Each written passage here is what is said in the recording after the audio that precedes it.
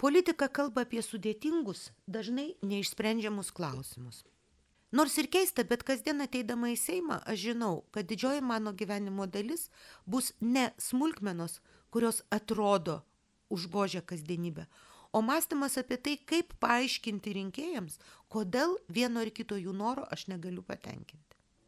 Kai aš ėjau į Seimo rinkimus, aš girdėjau dvi labai svarbias užduotis, kurias rinkėjai siuntė man kaip būsimai Seimo narį ir tuo metu kandidatė į Seimą. Tos užduotis buvo apie gėjų santuokas. Pirmoji, rinkėjai sakė, ne, mes jų nenorime. Ir tai didžioji dalis žmonių, kurie klausinėjo manęs, piktinosi šituo dalyku. Antras klausimas buvo apie 3 raides, kurios Lietuvą sunaikintų.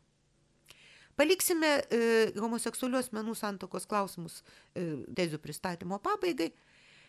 Sustosime ties tomis 3 raidėmis. Kodėl tos 3 raidės taip užkliūva? Iš tikrųjų atrodo labai paprastas dalykas. Netgi ant mūsų patriarcho Basanavičiaus kapo jūs galite rasti 7 netinkamas atseit raides.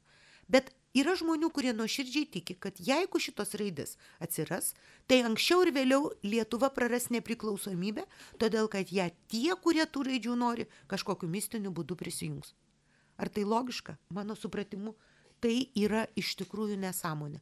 Ar aš galiu įrodyti šitą dalyką? Be abejo, ne. Aš tikrai nežinau, kokia yra ateitis. Aš tiesiog netikiu tuo, kad raidės yra tokios svarbios. Aš maniau, visai kiti dalykai yra svarbesni. Vis dėlto, ar tai reiškia, kad aš galiu atmesti be jokios abejonės kitų žmonių poziciją kaip kvailą? Ne, negaliu. Jie iš tiesų gali rasti daugybę argumentų, kurie bent jau jiems įrodo, kad jie yra teisūs. Taigi, kalbėdami apie politiką, mes visada kalbame apie tai, kas neturi galutinio atsakymo. Taigi, kas tada nugali? Nugali rinkimai. Kuri pozicija rinkėjams pasirodo stipresnė, apie kurią daugiau kalbama, ta ir laimi. Ar tai visada protinga? Ne. Kartais protinga, kartais ne.